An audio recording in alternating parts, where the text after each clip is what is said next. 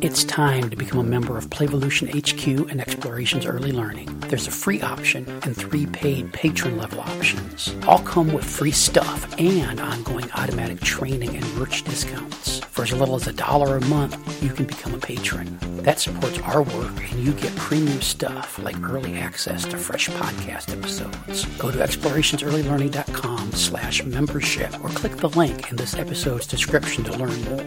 All the cool listeners are doing it. On with the show. Jeff here. A couple things before the episode. 2022 kicked off the 10th year of the Child Care Bar and Grill podcast, and that's all because of you. If you weren't listening, we wouldn't be making a show. So thanks for that. Next up, we're going to start releasing 3 episodes a week instead of 2 because I've got so many amazing people that are willing to spend time recording with me now. And so expect fresh episodes on Mondays, Thursdays, and Saturdays starting with this episode. Next, we're going to be rolling the Early Learning Journeys podcast, which is a show I used to do separately with Tamar Jacobson, where we did long-form interviews with people about their early learning journeys. We're going to be adding that show to the Bar and Grill feed. So I'm going to release all the old episodes into the feed, and Tamar and I will be recording new stuff. So look forward to that. And lastly, if you like the show, you want to support the show, you want episodes early, you can become a patron for as little as $1 a month, get access to a patron feed, and get everything early. Plus it helps pay to keep all those episodes online and available to everybody that wants to listen to them. Thanks for listening to me blather before the show. Now you can listen to me blather in the show. Here's the episode.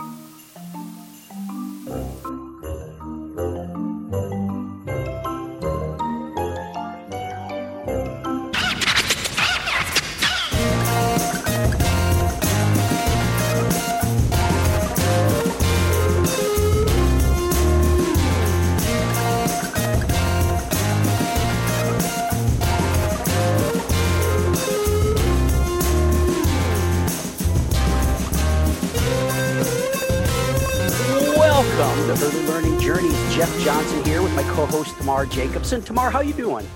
I'm doing great this morning. The sun is shining and it's freezing, but it's lovely. It's a beautiful day. As our first episode, we've got our first guest sitting in the wings. We're going to bring her in a second. Let's bring her in now. Lisa Murphy is going to be our first guest. Before we peel the banana that is Lisa Murphy, she might be an onion. There might be a lot of layers to Lisa Murphy. I thought maybe we could spend a couple minutes just talking about the format of the show, what we're up to here since this is the first one. I had the idea for this show out on a walk with my hounds, the idea of interviewing early learning people about their professional journeys. And my first thought for a co-host was Tamar, because the time we've spent with her as a guest on the Child Care Bar and Grill podcast, I found her questions and comments and insights very, very telling and enjoyable. And I thought she'd be a good detective, helping take apart our guests and find out what makes them tick and how their journeys have progressed. And for I don't know what reason she was up to the challenge, and here we are. So Tamar, what are you thinking about the show and where we're going to go and what we're going to accomplish with it? Yeah, well, actually, why I was up for the challenge is that I've been thinking a lot about why people get into the profession of early childhood education, and a little bit of the kind of just personal research I've been doing in talking to people over the years and in workshops and so forth. There's a number of reasons that come out to me, and it's intriguing, the whole idea. I don't want to say what the findings are for me, because I'd like people to talk about their own reasons why they got into the profession. But I do think it's a very interesting question to ask people, because it's not an easy profession and it's not well paid and not highly regarded by society. So it's got to be some kind of service for the community, self-sacrifice, or I don't know what the other reasons could be, or maybe I have some idea. But anyway, yeah. So I was really excited by the idea. Well, and I think the show will one, it's going to help us capture a little bit of the profession's history. The early learning profession has been, in my experience, kind of inept at capturing its own history and documenting its own past. And so there's something that resonates with me about capturing the stories of individuals. That kind of oral history is going to be valuable. But I also think, we humans love stories and we learn from other people's stories.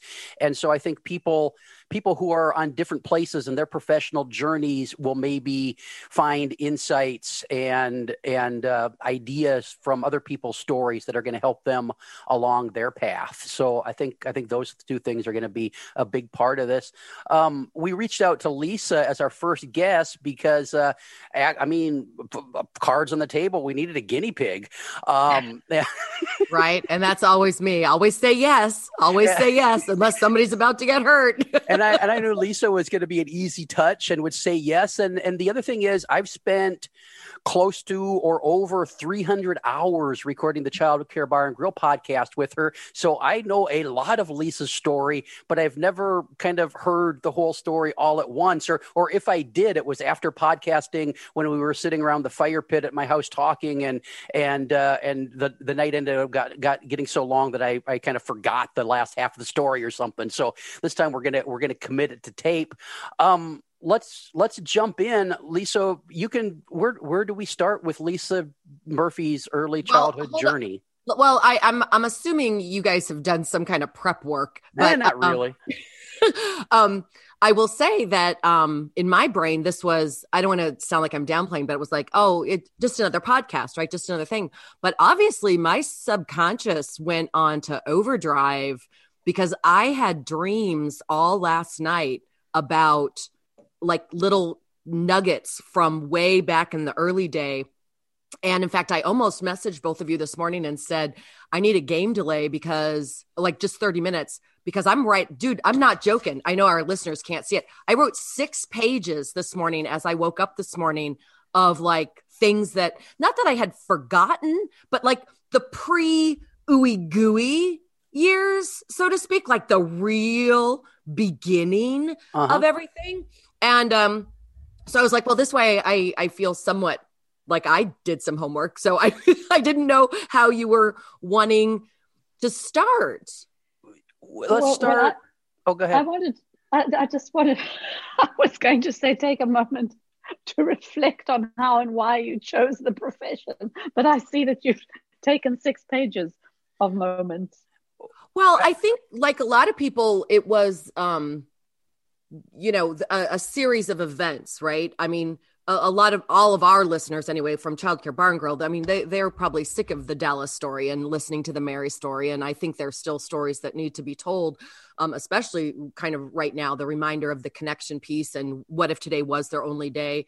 So I always like to kind of put an asterisk of that, the stories that I tell as to why I do this work are 100% accurate, right? That's not just something that you say on stage. Go on.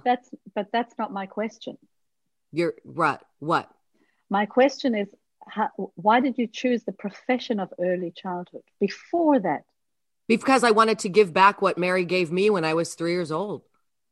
That's the point. Yeah. So tell us about that. Tell us about Mary. Oh my gosh. She created a place where you could be a little kid. She opened Mary's Nursery School in 1952 in Livermore, California. And I went there in the early 70s. And as a child. Yeah, I was 3 years old. And I remember that first day like it happened this morning. And I mean, I tell that story to thousands of people a year and try to get them to not get them to realize, that's not my job. My job is to paint the picture. Your job is to have your own reaction to it or response to it, of just how powerful one day, one interaction can be. But so before you became a presenter and a speaker and a writer, you were in the field. You were doing early childhood. I was giving back what Mary gave me. Oh yeah, I was in the classroom for forever. before all of that happened. And I think that's what my subconscious was on overdrive last night, kind of remembering that, I mean, my history of working with children honestly goes back to like when I was born. I mean, as the oldest of 5, and my mom did family childcare, so I was always surrounded by the minding of other people's children. And unlike some people who grow up in a somewhat family childcare kind of home, like my sister, like resented it. But I didn't mind. I didn't, and that's a pretty common sidebar to that. A lot of people who grow up in a family childcare home are, they either like get it or they just loathe it. And I can't speak to that because I was on the other group, right? I didn't mind it. I didn't mind changing the diapers. I didn't mind holding the babies. I didn't mind tending to them. And I think I grew up with that. I mean, it was just a part of it. I mean, I'm even off topic, but I guess kind of on topic. My mom was doing family childcare, and my brother had to get rushed to the hospital in the middle of the night. And my mom woke me up and said, the babies are going to be here at 6. You're not going to school today. And, How that old happened. were you? I was a junior in high school, and I didn't go to school for a week. And I mean, like stuff like that, like just that giving nature, and the responsibility piece of it too, to be trusted. I mean, I remember my boyfriend at the time, he went to, I went to the all girls school. He went to the public school, and he would stop by Mercy High School and pick up my books and my assignments and my homework and would bring them to the house. And, and I was like the little domestic duty, like I was making dinner for everybody. So I was keeping the household running with the family childcare and with our own siblings. My mom ended up being in the hospital for a week with my brother. And then it happened again, like not long after, but this time my mom was in the hospital, same kind of thing, middle of the night. And this time though, like the first time I was like super martyr, right? I'm like, no, I got dinner. That's cool. I can do this all myself. Look at me. I'm so responsible. The second time it happened, people are like, can we bring you dinner? I'm like, yep. Can we come help? Yep. Do you need help? Yep. So I learned, but then, so there was never a time between that and becoming an early childhood carer. Let's put it that way, or carer and education person. Was there never a time that you would have rather done something else? Well, so in high school, I knew you were going to go here. So, I was a theater kid, right? So I was always singing, dancing. I was always doing this since 3, 4, 5 years old. I was always involved in that kind of stuff, a showman, or so to speak. Did high school drama, did all the community theater, all of that. But always kind of had this asterisk of like disclaimer that I wanted to use theater with kids, right? So there was always that caveat, right? It was, and for a while I was very immersed in the deaf and hard of hearing culture. And for a while I wanted to be an attorney, I thought maybe for that particular community, maybe be a speech language pathologist. And anyway, dabbled. So I was thinking, what do I want to do? But I ended up going to, I auditioned for the Goodman School of Drama, the theater school at DePaul University, and got in. So I went to theater school for my bachelor's. I started a bachelor's in fine arts, BFA in theater at DePaul in Chicago, but always with this kind of disclaimer, right? Like I'm doing this so I can bring it into the classroom, or I'm doing this so I can do theater with kids. So there was always this.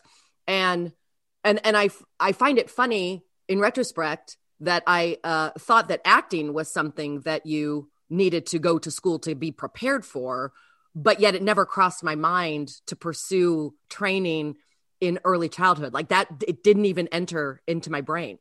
So the theater school was very, very, not elite, like in a snotty way, but you had to be invited back every year. Like you never, it wasn't an automatic given. So I was invited back first year and second year, but I was not invited back for the third year. And I honestly think, well, probably the real reason was because I really wasn't that good, honestly. But because I think I was always wanted to be like the character actress. I was like the character. And I'm like, 19, they'll hire a 54-year-old to play a 54-year-old. They're not going to hire a 19-year-old, so I don't think I was coming into my own, and that's a whole other conversation. But I also, during the first and second year, I started doing kid gigs. I was walking kids to school. I was picking kids up after school and walking them home. I had, I called them like kid jobs, like in between classes. I had like regular families. Like I had my Monday, Wednesday, Friday family. I had my Friday night family, my Saturday night family. And I think what happened is I started honestly getting more interested in my kid gigs than in my schoolwork and in my studies and in learning my lines. And so when I didn't get invited back for the third year, to me, it was like, oh, that's okay. I'll stay at DePaul and I'll go into the education school and I'll finally study being a teacher. Now we got to push pause here for a second. Okay. I got a question about Mary. You said you got into this partly because you want to give back what you got from Mary. Did you have that realization when did you figure this out when you were like 5? Obviously not, because or was it in the back of your mind then, or? Well, when I was, before we moved from California to New York, because I've bounced all over, but before we moved, Mary invited me to be like an assistant. So the summers before we moved to New York, like my summers of being like 8, 9, 10, we're all back at the school. We're all back at Mary's nursery school. And, I just remember wanting to have a place like that. Mm-hmm. And I have a piece of paper. It's in storage, but I drew out, I was probably 10 or 11. I drew like a very crude architectural layout, like, bird's eye looking down into the building, not the front of the house, but like looking where the rooms are and the toilets and stuff. I drew one and I wrote on it, "We are learning through adventure at Lisa's nursery school." I was 10, 11, and I was drawing the school. Well, Learning Through Adventure ended up becoming the company's first name. I mean, Learning Through Adventure Company, it was the first initial name of what we put together. But everybody called it Ooey Gooey, but I'm getting way ahead of the story. But so, Lisa, yeah. Have you ever had any regrets about the acting school? Oh, hell no. No, not at all. And actually to that, it had come on my radar about 3 or 4 years ago that there's actually some people who apparently are studying the impact of theater people in early childhood settings, because there does seem to be a pattern of more flexibility that often actors bring to a classroom, a more of a yes sense. So, I really do think that it was not in any, oh no, I loved it. It totally prepared me. But I mean, I've been like that since I was little, right? But what I do find interesting specific to the theater piece though, is that a lot of us as theater people, we like the limelight, like we like the light on us. And what's interesting is that personality piece or that characteristic, that need, doesn't follow me in the classroom. And I'm not going to lie to you. I love being on stage, talking to people. I love the lights. I really do believe if there is a heaven, it's just a big backstage with those big lights and it smells like grease paint. And I love that whole thing. But to me, the stage has become like the way to share the knowledge, not like a, hey, look at me, I'm up on stage, but this is the platform that I am the most effective of sharing what I know or my story or the joy, or like I've always seen myself as a conduit. Once I made the shift from being in the classroom to doing workshops and writing, I see myself as a pass through, that it's my job to just get to put stuff out there for people that they might decide that they can use that to be more effective in whatever their role is with working with children and families. Go ahead. Well, that's why I always say, in the book, I call it a detour, that I had a brief detour in the theater world before, kind of catapulting myself, or what's the thing they throw,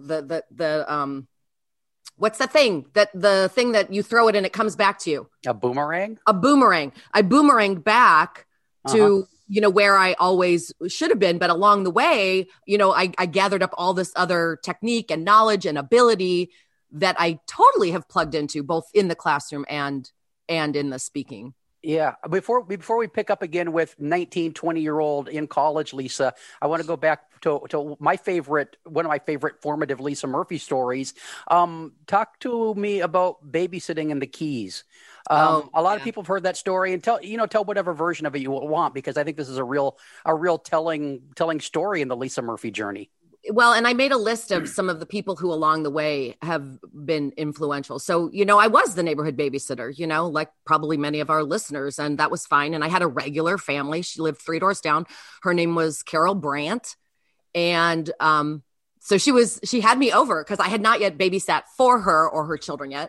And she brought me to her house, and I'm like, 12, 13. And she's like, come on in. And she starts giving me a tour. And she takes me in the kitchen and she shows me where everything is. She shows me where the fire extinguisher is that she had in the kitchen. She's taking me, I remember thinking like, dude, just where's the chips? Like, just how do we turn the TV on and where are the snacks?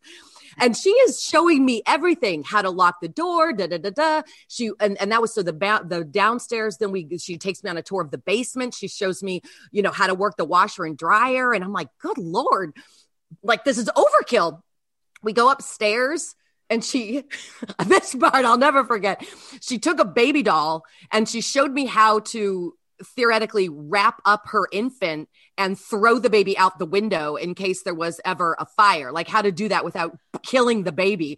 And now I'm like, holy crap, like what's going on? I'm like, so all of this, and she's like very calm, cool, collected. I mean, that was just her style anyway. I mean, she was just so cool. And anyway, she was so put together. And so the tour ended and we go sit in her dining room, her formal dining room. And she essentially looked at me and said, you should be so lucky in a loving way. You should be so lucky that I would consider you to mind my children when I'm not around, because I would not let anybody take care of my children if I would not also give them a key to my house and a key to my car. And at that point, she slid across the table a key to their home. And she said, and when you get your driver's license, you'll have a key to my car. And that has stuck with me since then. I mean, Why? Unpack that. Because of how trusting that is. I'm 13 and you're giving me a key to your home. And not just, just symbolically, like it was like, here you go. You are now a part of that circle. You are now a trusted person. And I have used that so many times. I mean, it's a big part of my message. If you wouldn't give somebody the key to the house or the key to the car, how the hell could you let me watch your baby but not drive your truck? So it meant a lot to you in the sense that she would trust you with with her children, or was it something very affirming for you? Like, my gosh, somebody trusts me with their children. Oh, yeah. Well, I think the symbolic nature of showing that the children, in not so many words, but that her children are the most important thing. And that like a car would be trivial, access to my home, that's nothing. Like, cause you wouldn't get that if like that has to come first. Like it's this implied sense of being trusted with these things that I think all too often we flip it, right? And we think that the $80,000 Suburban somehow is more worthy of protection than the children. Yes, and the professional you of today understands that to the core. Oh, but when you were 13 and she entrusted you personally, it made me feel like an adult. It made me feel like a grown-up, right? It made me feel like, wow, this lady would let me drive her car if I knew how to do it. Was there ever a moment where the devil Lisa was sitting on the one shoulder thinking, oh, we're going to have a party here when they're out of town? No, never for a second. But honestly, that was not you. That was the way Lisa Murphy rolled. That was not the way Lisa Murphy rolled. No, not at all. Which is probably why you got the key in the first place. Probably why I was asked to initially be the one girl in the neighborhood who was allowed to, because there were other girls in the neighborhood who were not invited to come on that. So you want to be my babysitter tour. And this sounds like a woman who did her due diligence before sitting you down at at the dining room table. Oh, I'm sure she was that person. She was a mentor to me in other areas. I mean, that's what kind of opened the door. Having access to her and her family turned into her being a mentor to me of like a young, blossoming adult, so to speak. Like she was the woman who taught me that your nylon should never be darker than your shoes. You know, she was the one who taught me stuff like that, you know, like how to put on makeup in, you know, that. Yeah. So people along the way, I always call it the kindness of strangers for me that saved my life, have been very important to you. Oh, yeah. Oh, yeah. Because you said you made a list of them. I did. And so Mary is obviously on the list. Carol Brandt is on the list. Does she know? Yeah, she did. And she died about 3 years ago. And sorry. It's funny. Almost actually, I think almost all of the women who are on my list are dead now. And over the summer, this past summer, when I was a part of some of the online conferencing, and this is, I'm just giving some backstory here, but there was a lot of, I talked about the keys to the house and the keys to the car, because it is a part of my message, right? It's a part of the spiel. It's a part of the talk that I do all the time. And I think some of it literally got lost in translation. And I was, it pissed me off. I'm not going to lie to you. Like, I felt like her memory was being defiled, that people were somehow interpreting that in a negative way. And so I did a video kind of clarifying and gave the backstory. And it was the first time that I really had publicly shared where that came from, right? The context of that. And it was seen by the kids, by the two kids that I used to babysit, by Stephen and Kristen. And they cried. And then Carol's sister ended up seeing it. Like, they all then forwarded it to their family as some kind, you know, paying homage to their mom and their sister and their relatives. And that felt good. Like I could give some of that back, but mostly. Do you think it's important that we remember to stand on the shoulders of those who came before us? I think once you realize you're doing it, it's important to acknowledge it. I think for a while I was expected to acknowledge all of these folks who paved the way, but I wasn't really sure who they were. So it felt kind of fake. It has to be personal. Well, I think it has to be organic and authentic, right? When I started seeing the connections, then I started acknowledging them. But, you know, I can't pretend like I'm seeing stuff, you know, I mean, you can kind of see it, but like, did you? No, but somebody's saying I should. And I'm like, I don't see it. But when I did, and I remember there was a shift in my career where all of a sudden it was like, oh, I got that from that person. I kind of had forgotten that I got that from that person. So once I started making the connections, you're like, I was always not name dropping, but you know what I mean? And this was taught to me by, you know, Sharon Kroll taught me that creative teachers are not born, they're made by the teacher next door. Whereas maybe before I was just saying it and hadn't necessarily.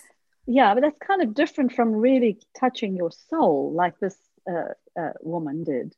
Oh, well, true. Yeah. Right? Carol touched my soul. I had no, right. That's been forever. I mean, and that was always acknowledged, you know, that this came, I was told this is where that came from. You're 13. So is it important to touch children's souls? But again, I think that you do it indirectly. I don't think Carol Brandt sat down and said, today I'm going to make a lifelong impact on Lisa Griffin. And then checked it off of her list later in the day. Right. And I think that's the piece of the puzzle. Not that it's a puzzle, but I think a lot of what I do, I can't speak for others, is to set the stage without overusing the theater analogy. But I mean, that's what I do. I mean, I don't really consider myself a teacher. And it was not too long into my teaching career where I stopped calling myself a teacher, at least amongst people in the profession. People outside of the profession, sometimes it's just quick and I'm a teacher, right? And you just get on with your day or the conversation. But within the people in the field of early childhood education, I started calling myself a facilitator early on. I really broke up early with the mug jug. I'm here to fill your brain with knowledge. Like I broke up early with that. I don't know if I remember making a choice, but I've always been, my focus is the environment, and it always has been setting the stage for children to come in and explore, to have interactions with people, interactions with stuff, others with others. So setting the stage to me has always been the priority. Was that something you were getting when you switched over from those theater classes to the child development or whatever? Was that the message you were getting in those classes, or were they teaching you something different? Well, quite honestly, at DePaul, Sister Frances Ryan, who is another woman on the list of people who've impacted, I was actually told, I hope this doesn't sound like a snot. So I spent 1 year at DePaul in the education program, and then kind of had the equivalent of a like panic attack and left and went back to California, moved back home and started up at Cal State Fullerton, which is where I finished. Anyway, Sister Frances Ryan, as well as the first professor that I had at Cal State Fullerton when I was still in child development, because I changed, right? They were like, I hope you enjoyed acting school because none of these credits count. So that was a whole other interesting barrel of monkeys. But anyway, I was always told that I was not designed to be a frontline caregiver. I was told by numerous professors, this is going to sound horrible, guys, that I had more to give. And I think about that. That doesn't sound horrible. It sounds like how society views our profession. It was. And I have, little anecdotes about that. But I was always told, Sister Frances Ryan said, you need to be a developmental psychologist. She really thought that I should be on a career track to be a play therapist. When I moved back to California, I was in the child development department, and they said the same thing. They're like, you're bringing more to the table. And I didn't really know what that meant. And so I transferred to the human services department, and I ended up getting my undergrad in human services and counseling, which quite honestly, I use more than any child development degree. So to Jeff's question specifically, no, I didn't get taught that. Where I learned it was when I started, I mean, self-initiative, right? Because that's me. I started, because you could do this back then, calling random schools and asking if I could hang out. Can I hang out? Can I watch? Can I observe? And they would let you do it. And along the way in Huntington Beach, Kitty Lowry, another woman who was a huge influential mentor. I don't know if I'd use that word with all of these women, but that's what we think of. Learned a lot. I learned from the peripheral people.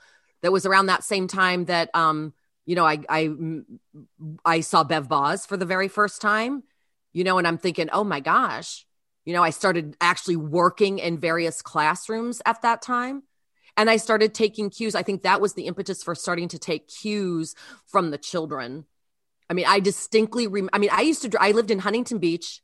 I was dating my now ex first husband, Tom, and he was the air traffic controller, and we were all getting transferred to San Diego.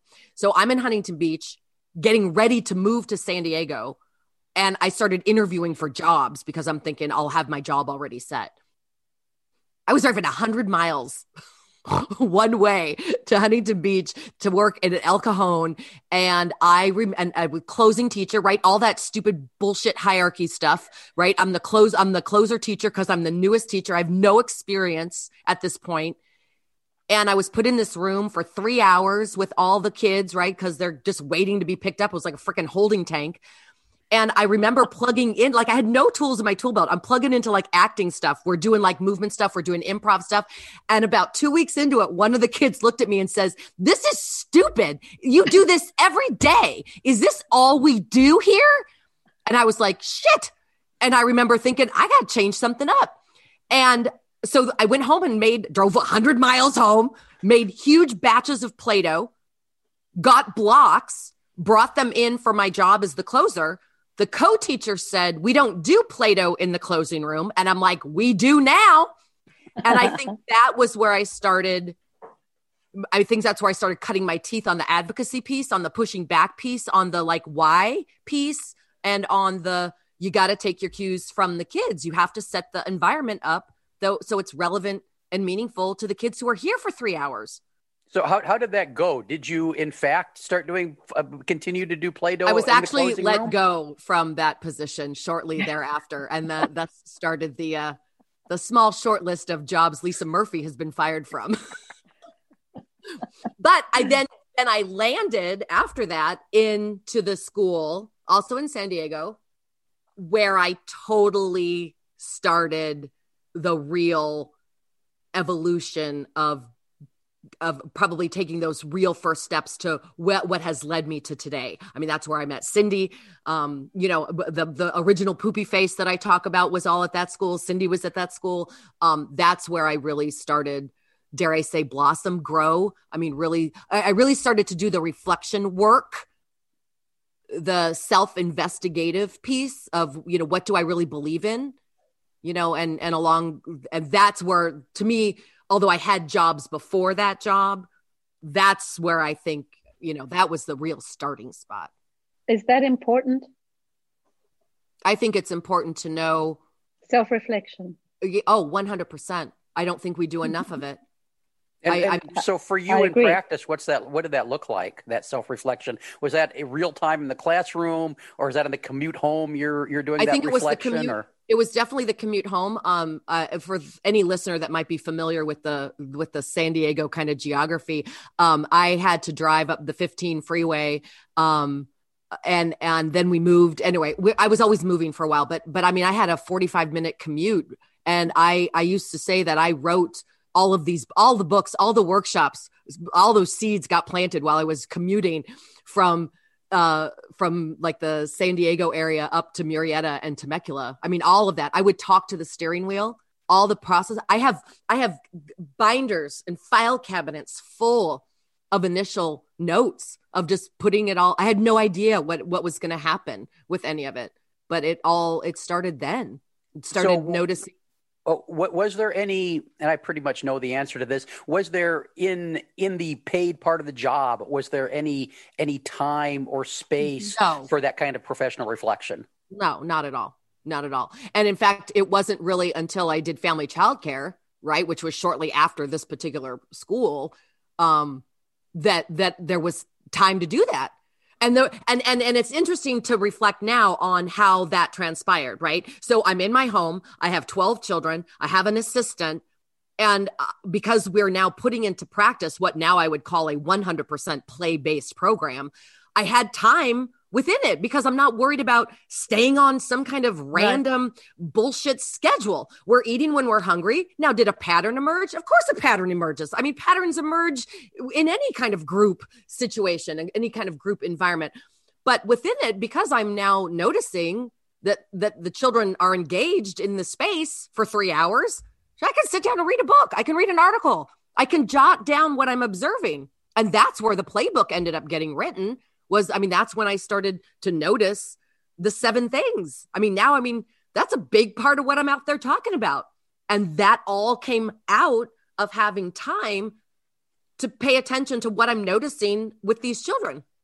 What sparked for you, Lisa, moving from working in somebody else's program to starting your own? Because that seems like a big leap. And, one of the things I really like to focus in on is those scary moments where we make choices. Was this a scary moment for you, or is this like, it's the obvious, this is what's next? No, I think it maybe was a little bit of both. I mean, and I want to spend a second here. I want to pull back the veil on something that is a truth in our profession that often doesn't get spoken about. My at the time husband was an air traffic controller. Okay. You don't need to know. They make a lot of money. I was in a very unique position that I was able to take that leap. I knew, I didn't have mouths to feed. It was us. It was just the two of us. We didn't have kids. I was able to to take that leap. And I think that needs to be acknowledged. Yeah. You know, if he had a different job, would I have been, you know, I mean, I distinctly remember sitting in the parking lot. I don't even remember where we were, but I was like, but babe, what if nobody comes? What if nobody signs up? And he looked at me, he's like, so then you do something else. I mean, it was just very much like the school had taken me. I didn't have this language then, but it's hindsight. It's what had happened. The school that I was at had taken me as far as they were going to be able to take me. I was at that point of my career. I'm asking a lot of questions. You know, I was asking the questions, but Cindy was getting in trouble for me asking the questions. Nothing was going to change. You know, this young blossoming teacher is not going to change the paradigm at this existing establishment. And I realized that. And so instead of beating my head against the wall, I was like, well, what am I going to do? I had prior to this subbed around. I had known other places. And I'm like, I don't know of any place that's aligned with these new blossoming ways of wanting to work with children and set up an environment. So I'm going to do family childcare. And so that was the leap there. Was it scary? Sure. But I think at the time it was probably more ego. You know, what if you announce you're opening a program and nobody wants to be a part of it? Yeah. And of course it was the complete opposite. Like what year was this? Well, we weren't married yet. So before maybe 94, 93. And so people did show up. They did. They showed up. And of course, you know, then there were grumblings in the community that I was going to get slapped with a lawsuit. And I'm like, you have 200 children. You're threatened by a person who can have 12, you know, like what's up with that? Like maybe that's some information for you that this many people are wanting to now run and escape from what's going on there. You know, maybe as an owner, that's something for you to reflect on in regard to, you know, what happened, you know, why you're threatened by this? Maybe that's a sign that something's not right in what's going on over here. But yeah, that was pretty awesome. How do you feel about where you are now in your profession? Okay, well, that's an interesting 2020 lens question. So most of the listeners know that I had gotten divorced, and you know, I had a alimony obligation that was going to be over this year in 2020. And of course, before COVID, I had grand plans of now where, you know, that financial stream was, where's that going to go next? What is that going to be a springboard, a leap to? And COVID kind of threw a curveball with that. I mean, I wanted to not change what I was doing. I wanted to add to what I was doing. And I wanted it to be intentionally starting to figure out how to craft, design, build, fund adventure playgrounds in the United States. Oh. That was what I wanted to do this year after the alimony obligation was over. And so needless to say, that got put on hold. And I think I mourned that a lot more than I realized, like some of the funk that I was in for a while this year during COVID. I think it was not because of COVID. It's because I didn't realize how excited I was to start pursuing that. And so in other words, you were moving on from where you were. No, I was adding to. Yeah, I had no, for clarification, I have no intention of not doing what I'm currently doing. I wanted to start adding. And to me, that was adventure playgrounds, pop-up play kind of environments, you know, maybe a couple brick and mortar places, but that was my coming next, you know, in addition to what I'm currently doing. Uh-huh.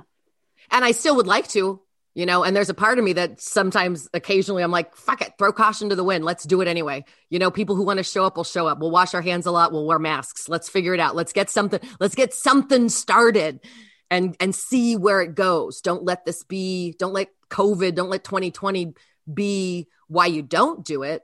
And then, you know, so I go back and forth, you know, like do it anyway and screw it. Or, you know, let's just wait it out and know that it's still there. It's still going to be an option. So professionally, you still like to present to people and share your knowledge? Oh, 100%. You still want to do that? Oh, yeah. Why? I mean, I see my role, as I've said, as a connector. And I really, I mean, I used to not joke, but I used to say when I was on the plane so much, I mean, of course I'm not now, but when you're on a plane 4, 5, 6 times a week, the reality is you can read a lot of stuff. You can read a lot of books. You can read a lot of articles. Excuse me. And I knew that a lot of that was stuff that people needed to get into their hands, but not in a snotty way, but like, how can I share this? How can I, and I have the ability to, if something is going to change my practice, it enters into my language right away. So like if something was really, really important, I would find that the time from reading it to when I heard it come out of my mouth and start to be assimilated as a part of the workshop or the material, like it's quick if it's meaningful, and so I would watch how the workshops would evolve, but getting people in touch with anything that allows them to feel that they are making better places for the kids, more relevant, not even better, relevant. That I always come back, relevant, real, meaningful, not cute, not fun, not always happy, but real. Why do you care about children? Because probably, honestly, because I was cared for growing up. I don't have some really deep philosophical aha about that. I mean, it was second nature. It was just what was done. And so to me, it's just what you do.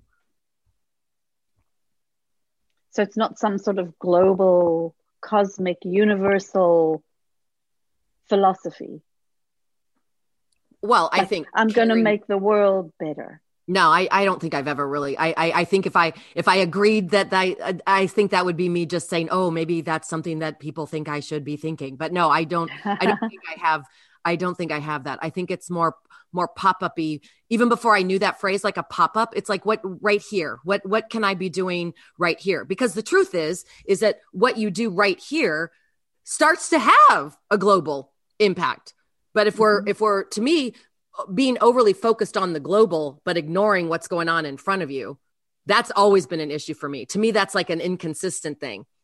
We're worried about, we don't let the kids use macaroni in the sensory tub because somebody somewhere doesn't have a food. And I'm like, well, what are you doing right here for the people in this program who don't have food? I think that allows you to hide behind, a bunch of maybe slogans, but you're not actually putting your money where your mouth is. And that bothers me. Did the early 90s Lisa Murphy, who was doing family child care, was there a vision of the Lisa Murphy, of the, let's say, 2017 Lisa Murphy, who's running around the U.S. and Canada, presenting in theaters that she loves, and hotel conference rooms as well. But the carpets. Did you envision turning into that person at this point, or wasn't that a thought yet? It really honestly wasn't a thought until Dallas. I mean, and most of you all know the Dallas story, which that happened while I was doing family child care. So I think, what year? That was 96. 96 was when Dallas happened. 97 was when I started the company. So definitely at that point, I realized like maybe not international, but I knew that I could go out there and talk about issues and things related to early childhood. I knew I could go talk shop with people, and I knew just because of my style that I was good at it. So, let's be honest, right? If you have quality content and you're a decent presenter, chances are that you could maybe do something with that. So before that's where I would make it pre and post Dallas. Pre-Dallas. Let's do a thumbnail version of the Dallas story. I can do a thumbnail. I've practiced. just so we have it here in the historical record. It's also in the playbook, right? In the historical record. because you want to record this before I'm dead. Well, it'd be much harder to do after. Right. So in 1996, I was doing family childcare. I was in San Diego. I went to my very first big conference, NAEYC, right? The National Association for the Education of Young Children. It was in Dallas. I fly there. I'm all excited. Long story, thumbnail, bullet point. The presenter didn't show up. There was 700 people in the room. She was supposed to do a workshop about 101 new ideas for your sensory table tub, and she didn't show up. And I was sitting next to a chick from Colorado, and I was like, I could do this. And there was a NACCE person up on the stage, like, we don't know where your presenter is. And people were like, shoot, like, oh, well, there's 20 other sessions. Let's go pick something else. And I was like, I could do this. And she's like, do what? And I'm like, I could get up there and talk about stuff to do with kids. And she looked at me and she said, I dare you. And that was that. And I got up on stage and I facilitated a spontaneous improv workshop of activities for 700 some odd people. At the end, I got a standing ovation. They wanted to come tour my school, of which I did not have. And they wanted to buy a book. They're like, and I'm like, I don't even have a handout, right? I'm not even supposed to be here. I don't have a book. And then I saw everybody just get like wicked, amazing, excited. And I gave them my address, and I don't remember doing that. And I only remember that I did because I got letters, and every single letter that I received, I still have all of them, was addressed to Lisa Murphy, the ooey gooey lady. And, for those people who, especially nowadays, are kind of keen on origin stories, that's mine. I don't know where the people who wrote the letters got ooey gooey. Like, I don't know. I mean, for all I know, that was the title of the workshop or in the description. I don't know. But yeah.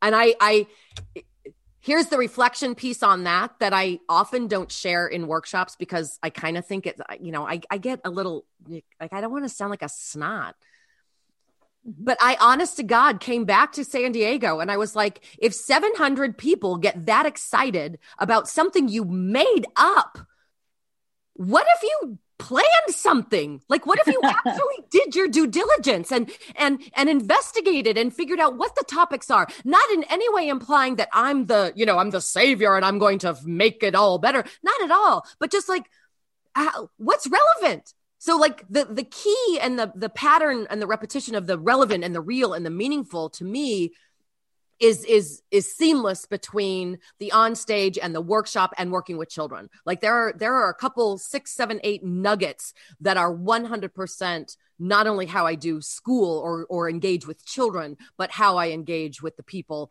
in the audience, right? That it's 100% the same. I think workshopping is one big circle time. It's like one big event. Right. And so you read the crowd, you read the audience. If I had a good idea, but they weren't there, then you modify it. It reminds me of the little Lisa who was woken up and had to take care of the family childcare. And it looks like you've been doing this all your life. And I have. And what's interesting, Tamar, is that I think sometimes when folks have that realization, it can be tricky for them, or they feel like there's been something that's been deprived, or that they were doing that at the expense of something else, like that I've been so busy taking care of others that I've never taken time for myself. No, I can say very honestly that's not actually what I meant. What I mean is that your mother knew that she could trust you, just like that your babysitting Carol. person, Carol, right? There was something about you that was, some kind of strength in you. I can do this. I want to do this. And I'm capable. There's something about you from very young, for whatever reason. That's up to you to work out or not. But there's something about you that you could go from that to that to that to that to that, and now playgrounds, right? You've just got it. Do you know why? Where you got it from?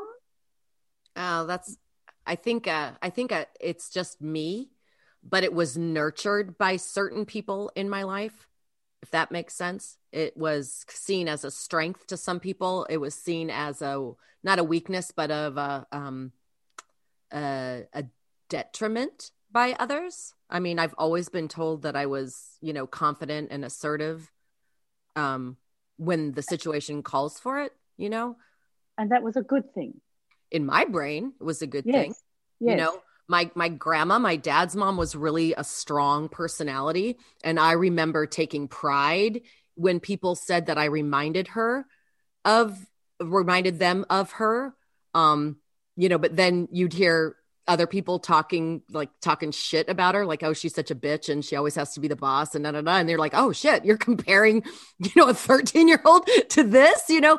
So I don't know. Yeah, well, I think women have that problem, like when they're assertive and confident, that they get insulted very often. And well, some people were nurturing that assertiveness in you when you told them straight up that yes, we do Play-Doh in the closing room. They didn't take that the right way, and that's why you got your ass fired a couple of weeks later.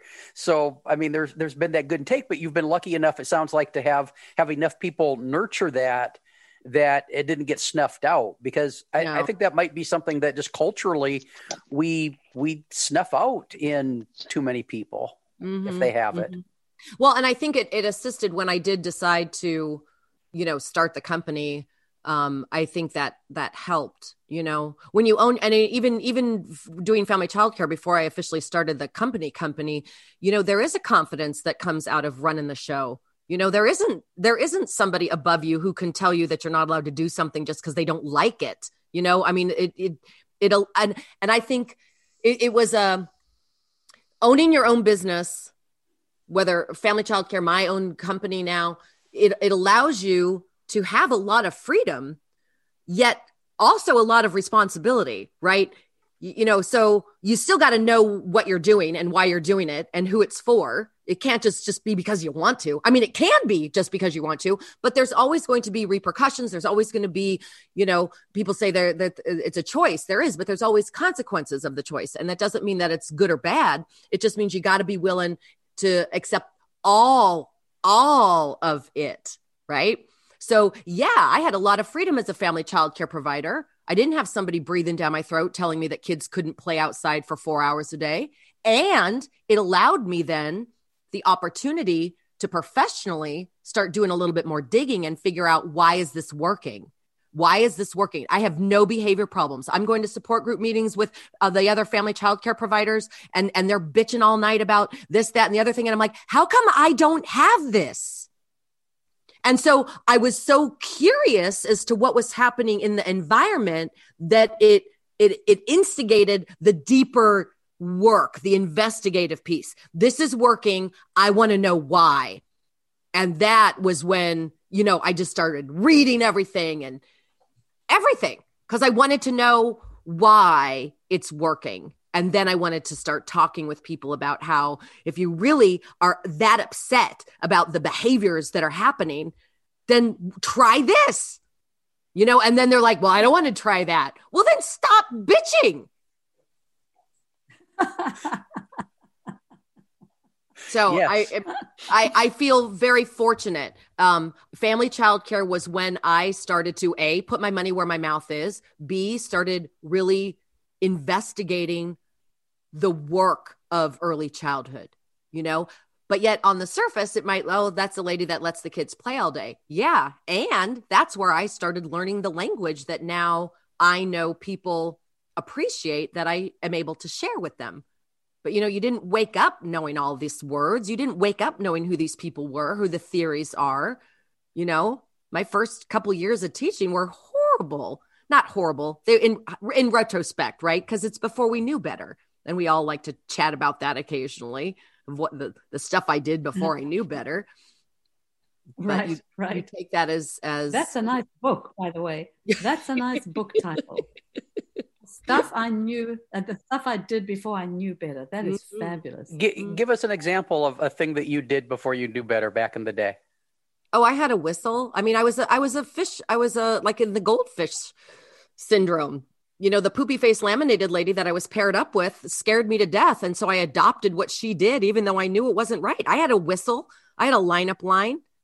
You know, I made kids sit crisscross applesauce, 1, 2, 3, eyes on me on the carpet, hands in your lap. You know, I said some of that stupid stuff of like, oh, I love the way that Mary Beth is sitting, you know, and you don't. Huh? Did you do calendar? Oh, of course you did calendar until, you know, you realized you didn't need to do calendar. And that was kind of that pre and post. Sorry, the dog is barking. Okay. You don't know what you don't know, but then when you know, you're like, oh man. So if present day Lisa could go back to working with laminating Lisa and just kind of tap her on the shoulder one day and say, hey, I got some advice for you, what would that be? What would the advice look like? Sorry,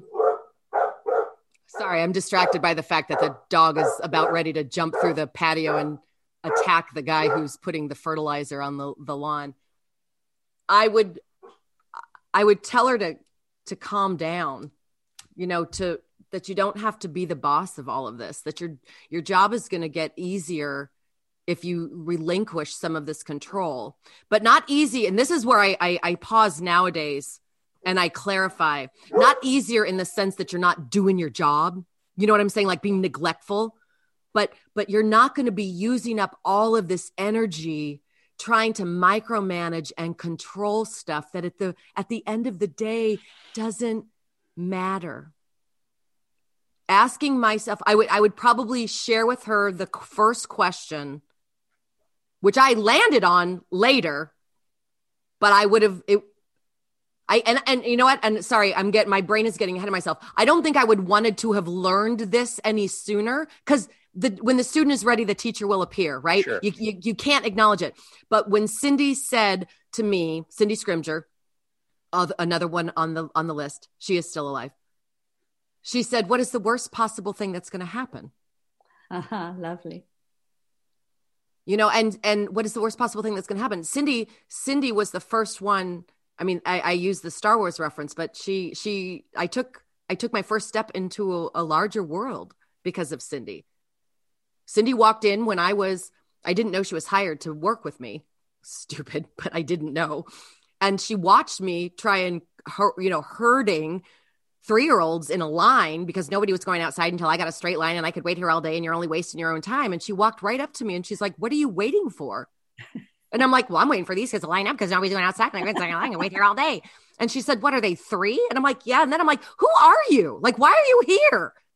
And she said, why don't you just open the door and let them go? And I was like, shit.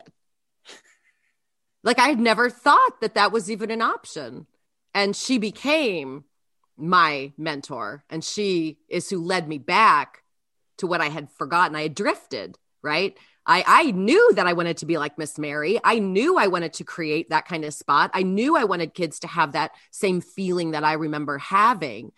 But I drifted because I was in environments that didn't value that, or said they valued it, but they didn't really value it.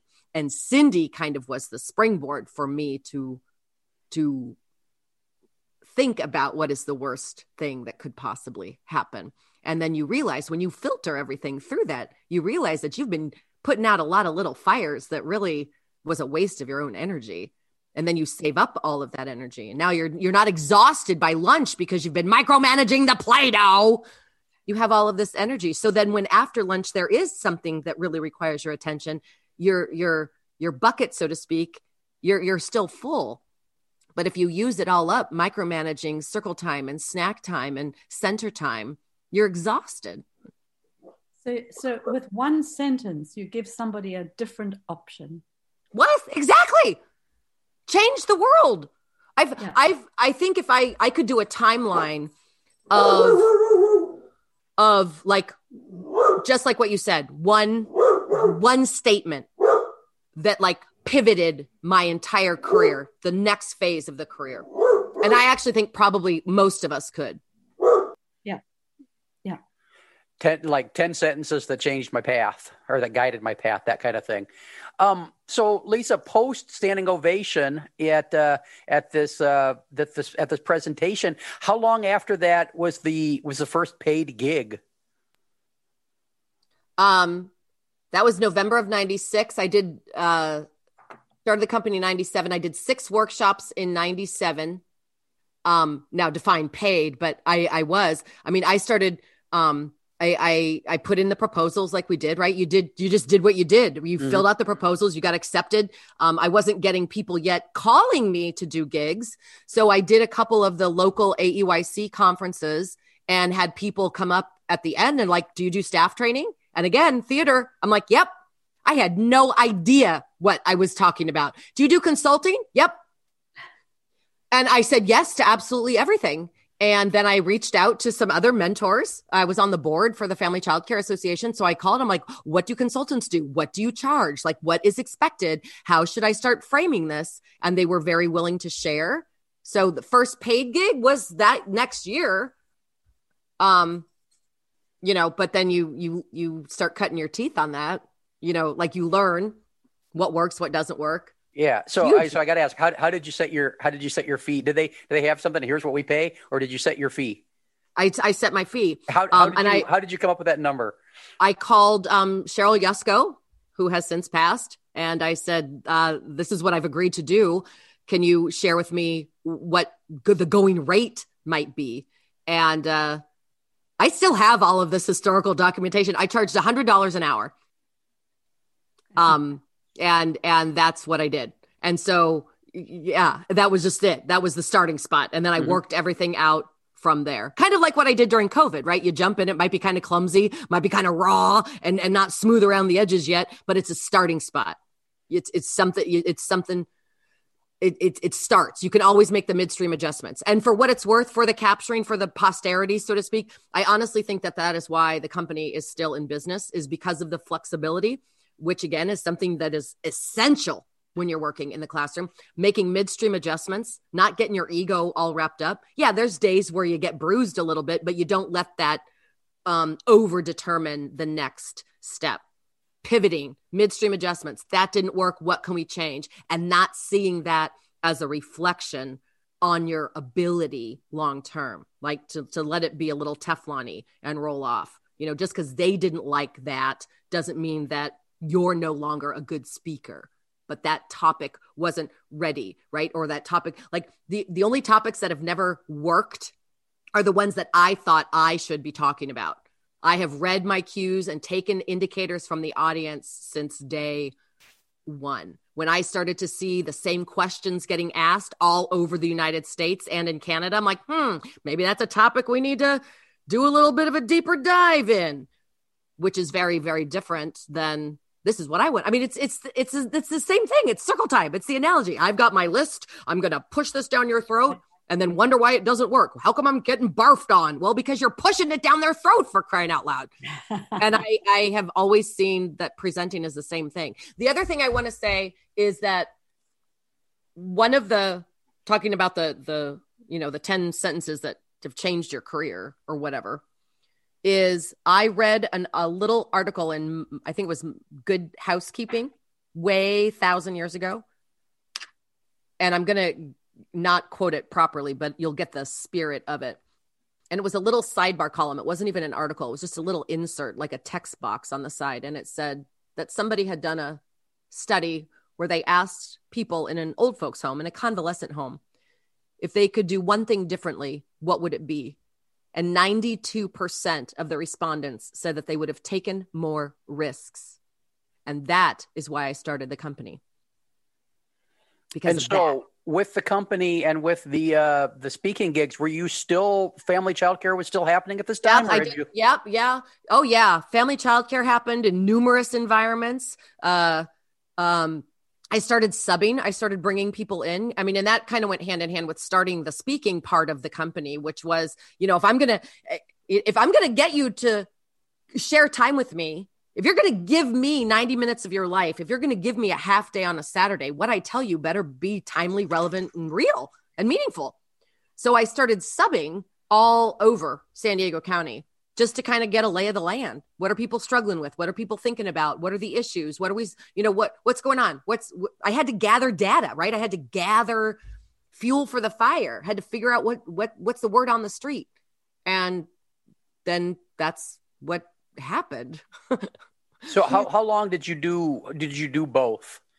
What? How long was the birth of OUI until you were done doing on the ground in the classroom stuff, either the subbing or the family child care? 2010,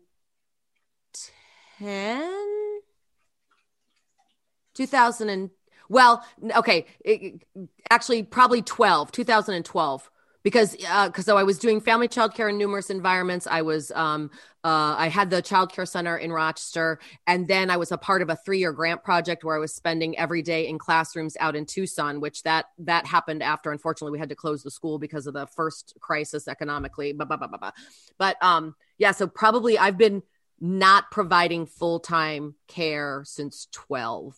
And that was the center you opened in Rochester. Correct. The last iteration of that. And so what brought you to make the jump to opening that program? Because that's kind of a big jump too from doing subbing and family childcare to opening a center-based program.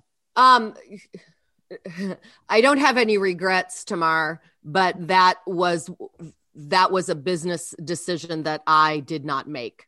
Uh-huh. I would not have done that. That was a coercion. Who made that decision? Oh, Tom Murphy did. Yeah.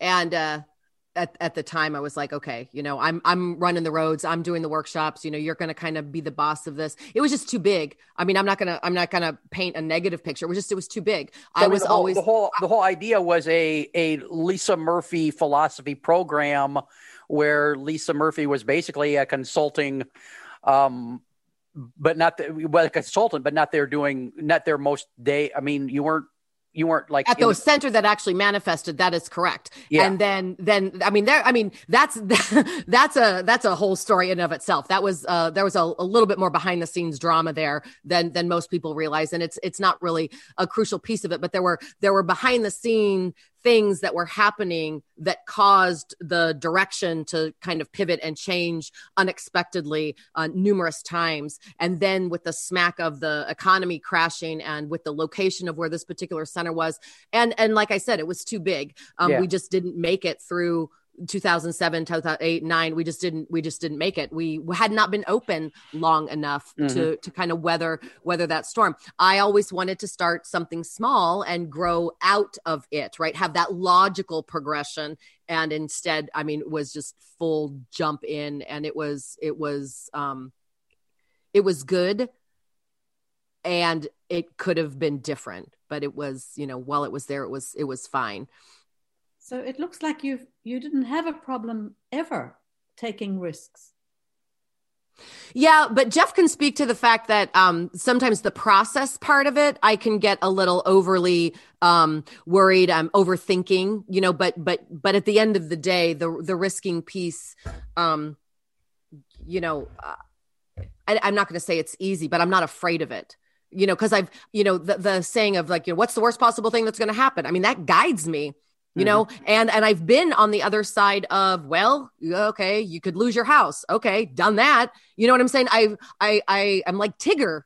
I have a bounce backness that, if the shit did all hit the fan and you lost it all, you can build yourself back up again. And I've done that a couple times. So, and that postcard. That attitude that well, let's give it a try attitude has panned out for you more than it's flopped. Yes. And I think honestly, that's why I was a little, and maybe that was the universe. Maybe that's why I'm not starting the addition of what I'm wanting to do next. Maybe that's why. That's one of maybe because maybe that would not have fared as well. And so maybe, this sounds a little airy fairy, but I know that I am protected. I have been, that's the word I think of. I know that I am being looked out for. Who? And by whom? I'm not sure. I'm just fringe enough to say that it's my grandma and it's, the people who have gone before, that it's the universe, that I, when I look back on some of the situations I've been in, some of the travel experiences that I've had, and to know that, I'm still here, that, I is that the grandma that you're like? Oh yeah, totally. I know she watches out for me. She doesn't come to me in my dreams. She goes to my sister in my sister's dreams. And sometimes I get jealous of that. But I know I sometimes at gigs though, seriously, I'll be like, I don't know who's on duty today. Like I'll say that out loud. I don't know who's on duty today, but somebody here needs to hear this. And I'll say something. And then that person will come up at the end and be like that was for me. And I'm like, okay, because somebody was on duty. I mean, I've joked that sometimes Maria Montessori's up there talking to me in Italian and I say something, and I can feel it. And I know that sounds a little fringy, but I believe in that. I know that I am, as you said, standing. I've been lifted up by other people. And I think some of them I've never met. I think when you are really open to sharing what comes in, I'm willing to share. And sometimes I don't know where it came from, but I listen to that voice in my head, especially when I'm doing workshops. Uh-huh. And I'm okay with saying that. Somebody here, you're like, I don't know where this is coming from. Somebody here must need this. What would you do differently, Lisa? What would I do differently? What's left? I think I have a couple more books in me, as much as I really wish I didn't, but I think I do. I would like to have a little place. I would like to have a place where kids could come and play. Not a childcare, not a caregiving, like childcare kind of mentality, but a place to come and play, like a destination place to come and play. I'd love to somehow be involved in the pop-up play, the adventure playgrounds. Here's something that is an older and wiser Lisa, though. Older and wiser Lisa. Younger Lisa would think that she had to be the boss of it. Older, wiser Lisa is realizing that you can be very supportive, but not need to be the one doing it, if that makes sense. Yeah. I don't need to be the one out there doing it, but I can be somebody who is supporting the people who are out there doing it. If that makes sense. Yeah, absolutely. Certainly at my age. Well, like way back in the day, I thought for my 29th birthday to myself, I wanted to, I bought a violin because I wanted to play a fiddle like those Irish girls. And I just thought that, because I'm me, I'd wake up after 2 lessons and I could run around barefoot on a stage and I'd sound like that woman. And I realized, and it was an aha to me. My ex-husband, right? He was like, really? You're just now realizing this? But I looked at him, we were in a pub and I'm like, you know what? I'm never going to be able to play like that. I'm too late. I said, but I bet I could give them some money. Like I can support them. I don't need to be the one on stage playing the fiddle. Yeah. Yeah. But you can support the people who do. And yeah. Well, speaking of that being supportive, you've mentioned quite a few mentors over the years. How are you paying that forward?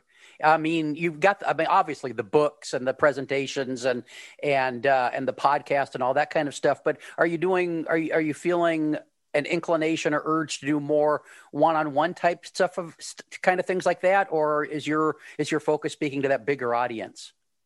I think, again, it's organic. It's the midstream adjustments, out of COVID has come people who are like one-on-one, with the Zooming and that not being so foreign any longer. I think the platform allows for, again, whatever the audience is needing,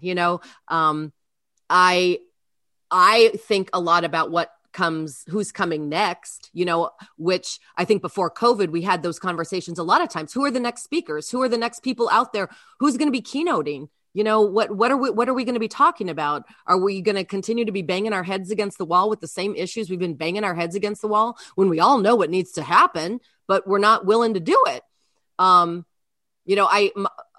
think having the opportunity for deeper discussion is something that the technology is providing opportunities for, if that makes sense.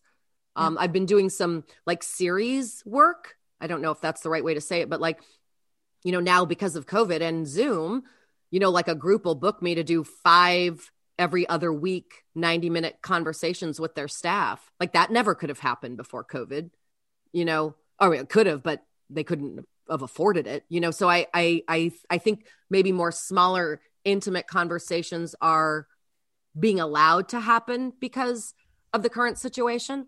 That's interesting. Yeah. And to me, that's one of the silver linings, right? Because it wouldn't even have been something that would have crossed my radar. Yeah. Prior. Based on the path you've traveled over the multiple decades, 30 years? 24 years of UI, over UI 30, plus the years before that. So 30 some odd. 3+ decades in the field. How, I don't want to make you feel old, but that's a hike. That's a long time. Your path has been a hike. I've spent more than half of my life doing this job, doing this work. And so based on that, what are your thoughts about how people who come into this field are being prepared to work in this field? This goes back to the when's Jeff and Lisa going to start their own training program? You know, they're not playing. I want to be there. Well, you'll be the guest lecturer. You'll be the artist in resident. But they're not. And I never really stopped to think about that, Jeff, until you started bringing it up during the podcasting is, how many people are graduating from a program and have not taken one play class, or where it's still over focused on behavior management, or still very behaviorally oriented. And I get asked a lot, not so much anymore right now, because, you're not on the road so much, to get the back of the room, after the workshop, one-on-one Q&A that you'd sometimes get from people. But one of there's another top 10 list, the top 10 questions that you get asked after every single gig. And one of them is, what should I do for my undergrad? Where should I go? What should it be in? And it's like, gun to your head, child development or psychology. And I'm like, well, in all honesty, I use my human services and counseling degree daily. Can't say that I do with the early childhood master's degree, so to me, but then there's another layer of inquiry, right? Is it a psychology degree that's still very Skinner based, still very behaviorally based? But I don't know. I think the social emotional piece, the psychology piece, and Tamara knows this about me too. I mean, it's been a question for me too, is what draws you here? What's the common denominator of people who are attracted to this profession? It sounds super soundbitey, Jeff, but it's true. I hire for attitude. I train for skill. I can teach you how to do this job if you want to be here. And that's not to take away from the duties, the responsibilities, the obligations of the people who are in our profession. It's acknowledging that if you want to be there, and you could flip that to any profession. If you don't know. Not really, because in early childhood, it's very, very intense, and it's emotionally intense, and not everybody can do that. Well, I agree 100%. But if you want to be there, I would venture to guess that you'd be more willing and able to push through some of the muck and the mire that does get poked. Because, I talk to people about their isms. You don't even know you have these isms. You did not even know that nose picking bothered you until you got the job in the toddler room. There would have been no way for you to disclose that in the interview because you didn't even know. Right. But if you want to be here, my sense is that you're more inclined to investigate that. Is it what's bothering you about that? Is it bothering you to the degree where we need to put you in another room? Because the kids are going to be picking their nose whether you like it or not. That's what I mean by this, is that if you want to be there, but you could show up with a master's degree, a doctorate, and an attitude and a chip on the shoulder, and you're not a benefit to anybody in that program. Right. So I think you learn how to teach while you're teaching. I never let school get in the way of the education. The day you wake up and you think you got this figured out is the day that you probably should quit, or at least take a break. And if you're still in the classroom, that's the year that, the universe gives you triplet Jonathans, and, that'll smack you off that high horse pretty damn fast. Yeah. I think we should open our own little training college. Let's call it Person Development College. What did you say? Let's call it a Person Development College. Person Development. A couldn't PD. Couldn't it be a pub? Those are where the best conversations happen. They I mean, and they always have been the in-between conversations, you know, especially when you're you're walking between the halls at a big conference and you're discussing with somebody what you just heard. You know, how are you going to actually start implementing it, executing it? What do you believe in? What do you not?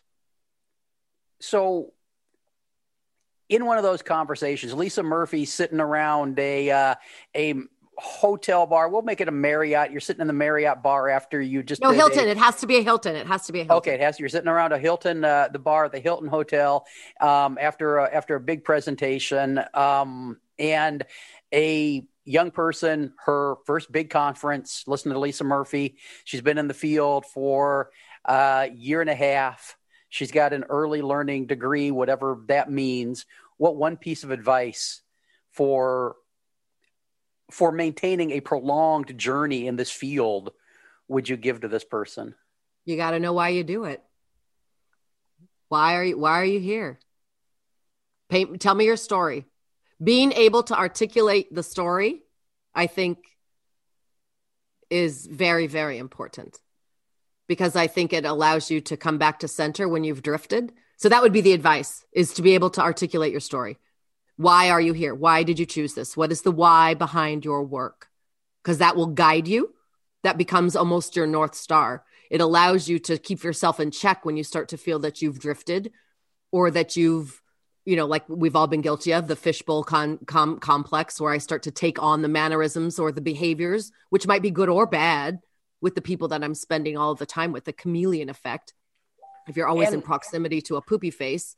And so how do we get from that place where you're just kind of pasting on other people's philosophies and thoughts and positions on things, pasting those onto yourself? I mean, that's a place we've all been, to truly, I don't know, internalizing the bits and pieces of those things that are really who you are. Because I think, that's Jeff, a fantastic question. And, you know what I just realized, my answer to that is, because I was gifted, blessed, whatever, took the risk, I became my own boss.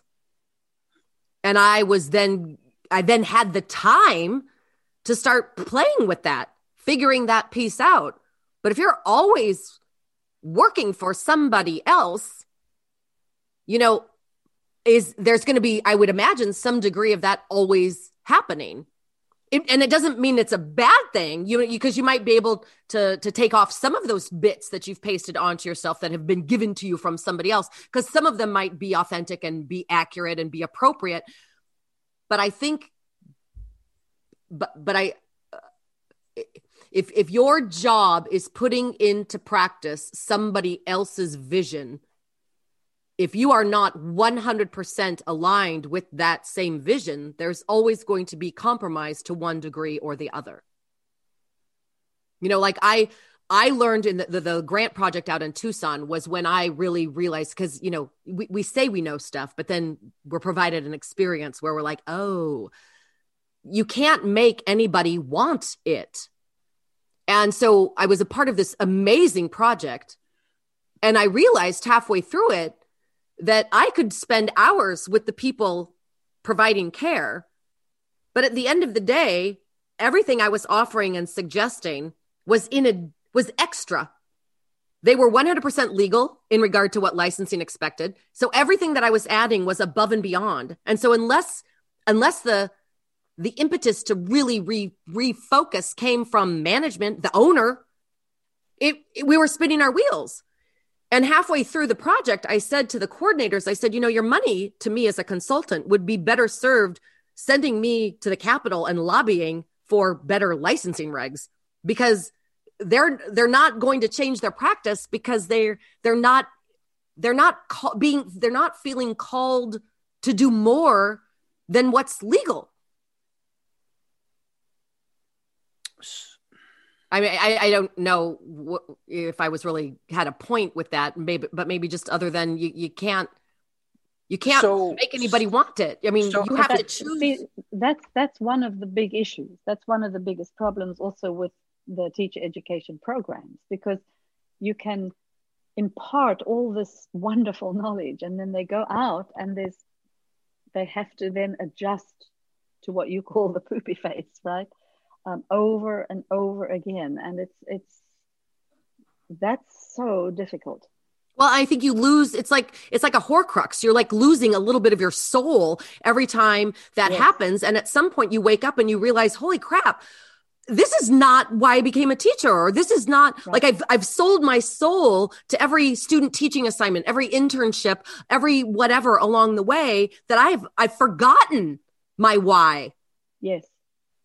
So how am I going to intentionally now give myself an opportunity to recalibrate and either get back in touch with it and start to be more intentional and mindful of putting my money where our mouth is? Like, if I really do believe that children are entitled to a play-based experience, but I continue aligning myself with environments that don't do that, at some point I need to shit or get off the pot. Pardon my French. But you can't keep saying you want it, but keep putting yourself in environments where it's not happening. But then I can also argue that sometimes that there is a choice, but there's not a choice. I'm with the community I'm in. There's 3 centers. If I want to do this job, I gotta put a little bit of my soul on pause in order to do this. And directors who say the same thing. Lisa, I want to have people who want to be here. But I got 3 people who didn't show up after lunch yesterday. Yep. And I know that licensing is going to be here next week. So I'm having to make these, not what I want to make decisions. Yeah. I don't know. Is it a vicious cycle? It is. And I think that's why I focus on relationships, right? I mean, I think play-based is extremely important. Don't get me wrong. But as long as you can have a quality relationship with children, even in those terrible environments, you're not going to be abusing children. Let's put it that 100%. way. Because everything's built on the foundation of the relationships. 100%. Yeah. In fact, I was actually in a conversation yesterday with a lady who is kind of struggling. And this is, I don't want to get on the slippery slope. I want to bring it up to the general, the similarity here. Wearing masks with the kids, not wearing mask, no mask, no mask. And I actually very similar said to her that at the end of the day, it's kind of like when we used to say things like, all of the 4-year-olds will know how to count to 100. Like, in and of itself, like, okay, whatever, not the hill I'm going to die on. But, is that really an out of line expectation, or is the method in which we attempt to meet the goal what needs to be investigated? And I use that as an example. At the end of the day, mask, no mask, that's a distraction. How are we looking to enforce it? How is that happening? A teacher running around saying, get your mask, get your mask, get your mask, get your mask. That has the potential to do more psychological damage than just having an expectation that the mask is being worn. So to your point, Tamar, 100%. So because the relationship piece, and I've even gone so far lately as to say that I'm worried that relationships is becoming a buzzword. Thank you. Yeah. And that we're draining it dry. So how specifically, and this is what I'm saying on the Zoom workshops, like right now, like, how do I know? What would I see? What behaviors, actions, language, what would I be bearing witness to in this space for me to see that you believe what's at the heart and soul of that poster that you have hanging up in the classroom? And that requires a reconciliation. And I know we talk about this with Heather a lot on her podcast, a reconciliation of the teaching versus caring piece, and being okay with realizing that the caring / relationship piece is at the heart of what we would call effective teaching, that they're inseparable, that the teaching hat is not better than the caring hat. What an enormously important profession. I'm honored to be a part of it, and all the different spokes of it. The complexity, it is. Lisa, you mentioned a minute ago recalibrating, and I was wondering for listeners what recalibrating looks like in your life. What's your process when you feel your need to do that? Is it something that you build into your life so that you're constantly doing that, or is it something you just feel, oh, I need to recalibrate, and then you go do a thing? I think it's a mix of both. reading stuff, like challenging myself helps with that. What I meant by recalibrating, because sometimes it's very spontaneous. Like you might have been engaging in a certain behavior, like just going through the motions. And then one day you go to do that same behavior and you're like, wait a minute, what am I doing? So I think sometimes the need to recalibrate, the need to come back to center sometimes is very spontaneous like that. I think from a more intentional level, when I'm on my walks, man, when I'm walking and when I'm running, that's when I'm processing absolutely everything. And then as we mentioned a couple of weeks ago on the Childcare Bar and Grill podcast, I mindfully shut down in July and December typically and think, and I reflect. I want to make sure that what I'm out there saying is still really not only what I believe in, but is that still what's grounded in the evidence and in the research? I want to make sure that I'm not just in the habit. I'm giving the dog the stink eye. I want to make sure that I'm not just in the habit of saying, control the environment, not the children. Did that just become something that I say? Is that still at the heart of the message? Is that still valid? Do you still really believe that? The keys to the house, the keys to the car, like some of the stories, some of the sound bites, the hashtags that people might associate with me and my message. I think it's crucial to intentionally reflect on that. And I think that sometimes helps with the recalibrating of readjusting. Do I need to shed? Is something needing to be shed? Is it no longer true?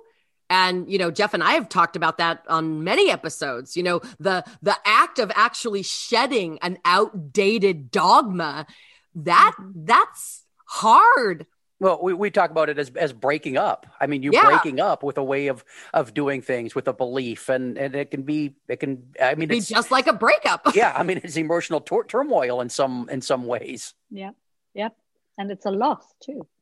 Very much so. Yeah, and I think this ongoing piece, like what we're talking about all right now, I think that's like, it's like if Erickson's stages like applied just to people in early childhood education, I think this reflective piece is a goal, to get to that place where we're, and it's so meta, right? We're thinking about how we think about our work, thinking about the intention behind what we're doing and what that's going to look like, and being mindful of, I don't know, capturing what we believe in, because it does capture the evolution. And,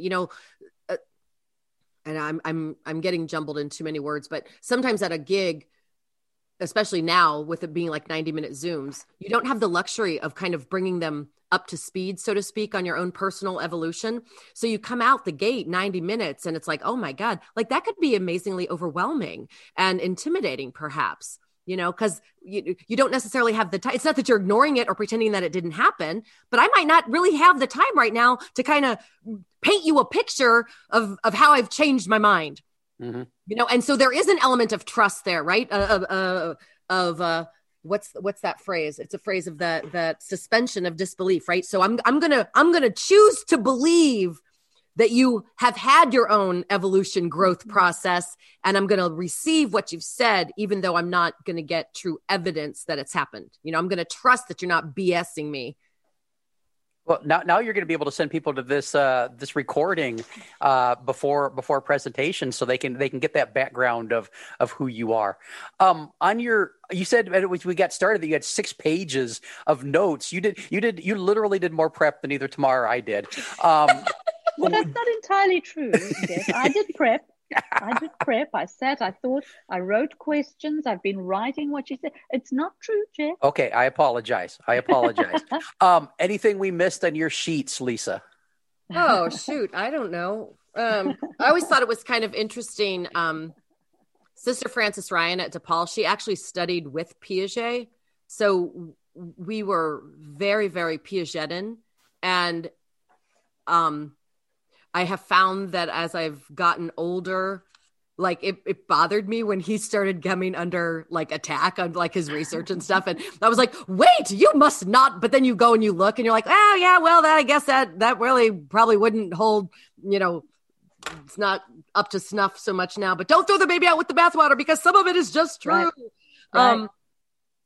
I'm scrolling through. I know this is not good pod, but I think indirectly we've talked about it. Hearing myself talk about it, I realize that it's true. What I've kind of said in passing through the years is that there's probably 5, 6, or 7 key phrases, words that describe my work. And I think I heard them said today, like for the first time. Like I didn't give myself a writing project, to sit down and think about that. But you can, when you listen back to the podcast, you can maybe then summarize for yourself in that way. I think the consistency piece has always, been, I don't know. I thoroughly love what I do. I love the flexibility piece. I love that I could sit in a room full of strangers and talk shop, and I love that. And I don't think that that's self-serving or snotty sounding, because to some degree, I mean, it's being prepared to do your job, right? Of knowing enough about the profession that you can just talk about it, right? That it doesn't always have to be a workshop or a teaching you about anything, just talking about it. Some of the stuff I wrote down is like little, just silly anecdotes, but like like nuggets from along the way. But, the first time I put a suit on to do a workshop, because I thought because you were asked to do a keynote, you had to wear a suit. And this lady came up to me and she turned me around, looked at me, and she goes, and she gave me that up eyes, the up, one, down. And she said, "Oh, honey," she said, you don't need to wear a suit. And she said, you can take the girl out of the goo, but you can't take the goo out of the girl. And she said, go knock them dead. And I did. And then I burnt the suit, and I never wore a suit ever again. And I developed a very, I don't know, just a different, I mean, I'm just me. I don't, you got your casual uniform. I have my casual uniform, and, I think that the message overrides, I've seen people with suits on who have no idea what they're talking about. Right. And I mean, and that's even in the classroom too. Just because you could slap a suit on Poopy Face doesn't mean she's now all of a sudden a better teacher. I have been told by people, like, we didn't realize, because I think one of my fears, if you want to get vulnerable for a quick second, but one of my fears early on was that I was going to get locked and loaded as the activity lady with UI, and Jeff kind of knows this evolution as well. I mean, that's why I wanted the company named Learning Through Adventure. I didn't want to write a book. Everybody wanted me to write a book. And I'm like, I don't want to write a book because I don't want to paint myself into a corner of only just being the activity lady. It was very important for me early on to figure out how to structure the birth and evolution and growth of a company without pigeonholing myself. And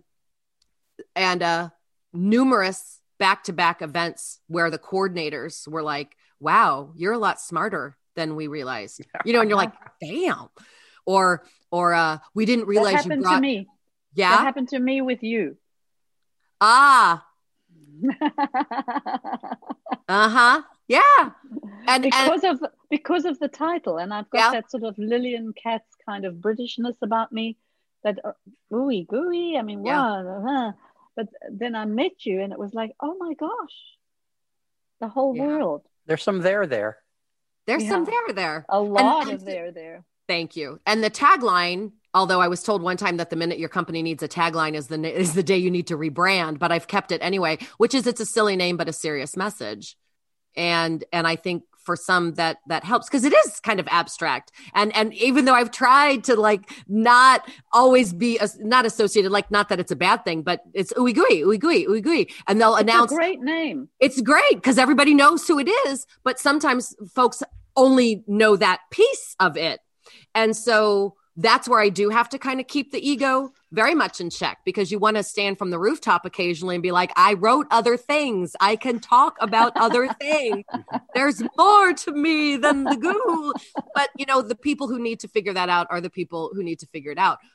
One time there was a gentleman who was supposed to do a keynote at a big major conference, and he got stuck in a snowstorm. and his topic was math.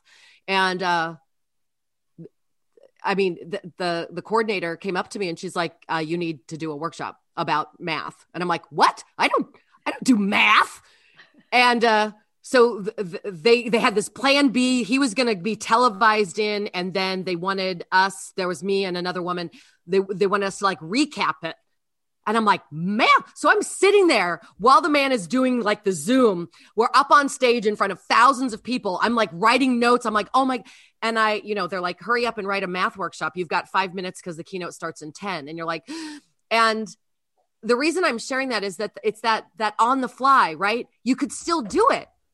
Why? Because you can take the topic and still rise it up to be something more general that still comes back to the relevant, the real, the meaningful. You can still lift it up and bring it back to the core tenets of working with children and families, right? Not to get all hyper focused on the actual topic, but how do you forever find the connection back to creating environments that are relevant, real, and meaningful for the children who are growing up. And that ability to do that is so just you. Thank you. When you were a child and your mother said, get up, you got to take charge. So now do math. It's the same thing. That grandmother. Rising to the occasion. 100%. That is. I love your grandmother. Oh, I love her too. She used to always say, perhaps. In all of your journey, has there ever been even a flash across your head that I'm done, I'm going to go do something else?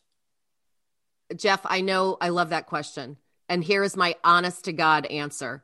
There are days before COVID when you're on the road for 27 days in a row that being on the road can get a little overbearing. But honest to God, guys, the reason why I'm on the road never, ever, ever gets old. Because it's a different show every night. Mm-hmm. It might be the same topic, but because the audience is different, just like our classrooms, every day the kids are different. Every day the audience is different. So yeah, it might be the same quote unquote material, but it's not. Right. But it's not. So being on the road sometimes, another hotel room, another, carpet, another shitty meal in a hotel lobby bar. Yeah, that can get a little old, but why I'm out there, never. Tamar, is there anything in your notes we didn't get to? No, actually, I pretty much covered all my notes. And in fact, I've taken down some more. Well, Lisa Murphy, thanks for letting me. You turned out to be more of an onion than a banana to peel. There's so many layers of you. If anybody's looking for more Lisa Murphy, you can find her at ooeygooey.com. That's the website, and Ooey Gooey on all the social media. Right. Ooey Gooey Lady, is that what most things are still? Or and there are what, half a dozen books out there or so? There's 5 books now. 5 books. That's pretty damn close to half a dozen. And there's over 670 episodes of the Child Care Bar and Grill podcast. If you need more Lisa Murphy in your life, any parting thoughts from either of you before we wrap this one up? Well, thank you. This was fun. Well, you're lying. Everybody likes talking about themselves, and it can be a little humbling, a little embarrassing, but it was kind of nice to kind of sit down. I just turned 51, right? I felt like it was like a midpoint, up till this point. Not a it's all over now, so we want you to reflect on it. But because I'm not going to lie to you, there was a little bit like that. I'm like, oh God, I hope this doesn't curse me. Like, oh, she did that one episode on the podcast. That's it now. But I think it provided, as I said to you when we got started, my brain was on overload. My subconscious was just on fire last night, and the opportunity to do some reflecting on where I've been and what might be next. And, thinking about some of the stories that you forget about. But yeah, I appreciate this very much. Well, in 25 years, we'll come back and do episode 2. We'll do the follow-up. Okay. We'll do the follow-up. I so enjoyed hearing about your life, Lisa. Thank you. So enjoyed. I loved the stories about your childhood and about the acting. I got to know you. Oh, thank you. Thanks for sharing. Oh, my pleasure. Thanks for letting me be the guinea pig. Hey, listeners, if you made it to the end of this first episode, we really appreciate it. This is kind of what we're going to do. We're going to bring in people, maybe people that have written books and do presentations for a living, but also people that have spent their whole career just working in the classroom with children, because those are all valuable stories to tell. And we're going to try to keep episodes rolling along and have these conversations, and hopefully you'll find it entertaining as well as something to reflect upon and learn from. So we will be back soon with another episode. Thanks for tuning in. Bye-bye. Bye-bye. Bye.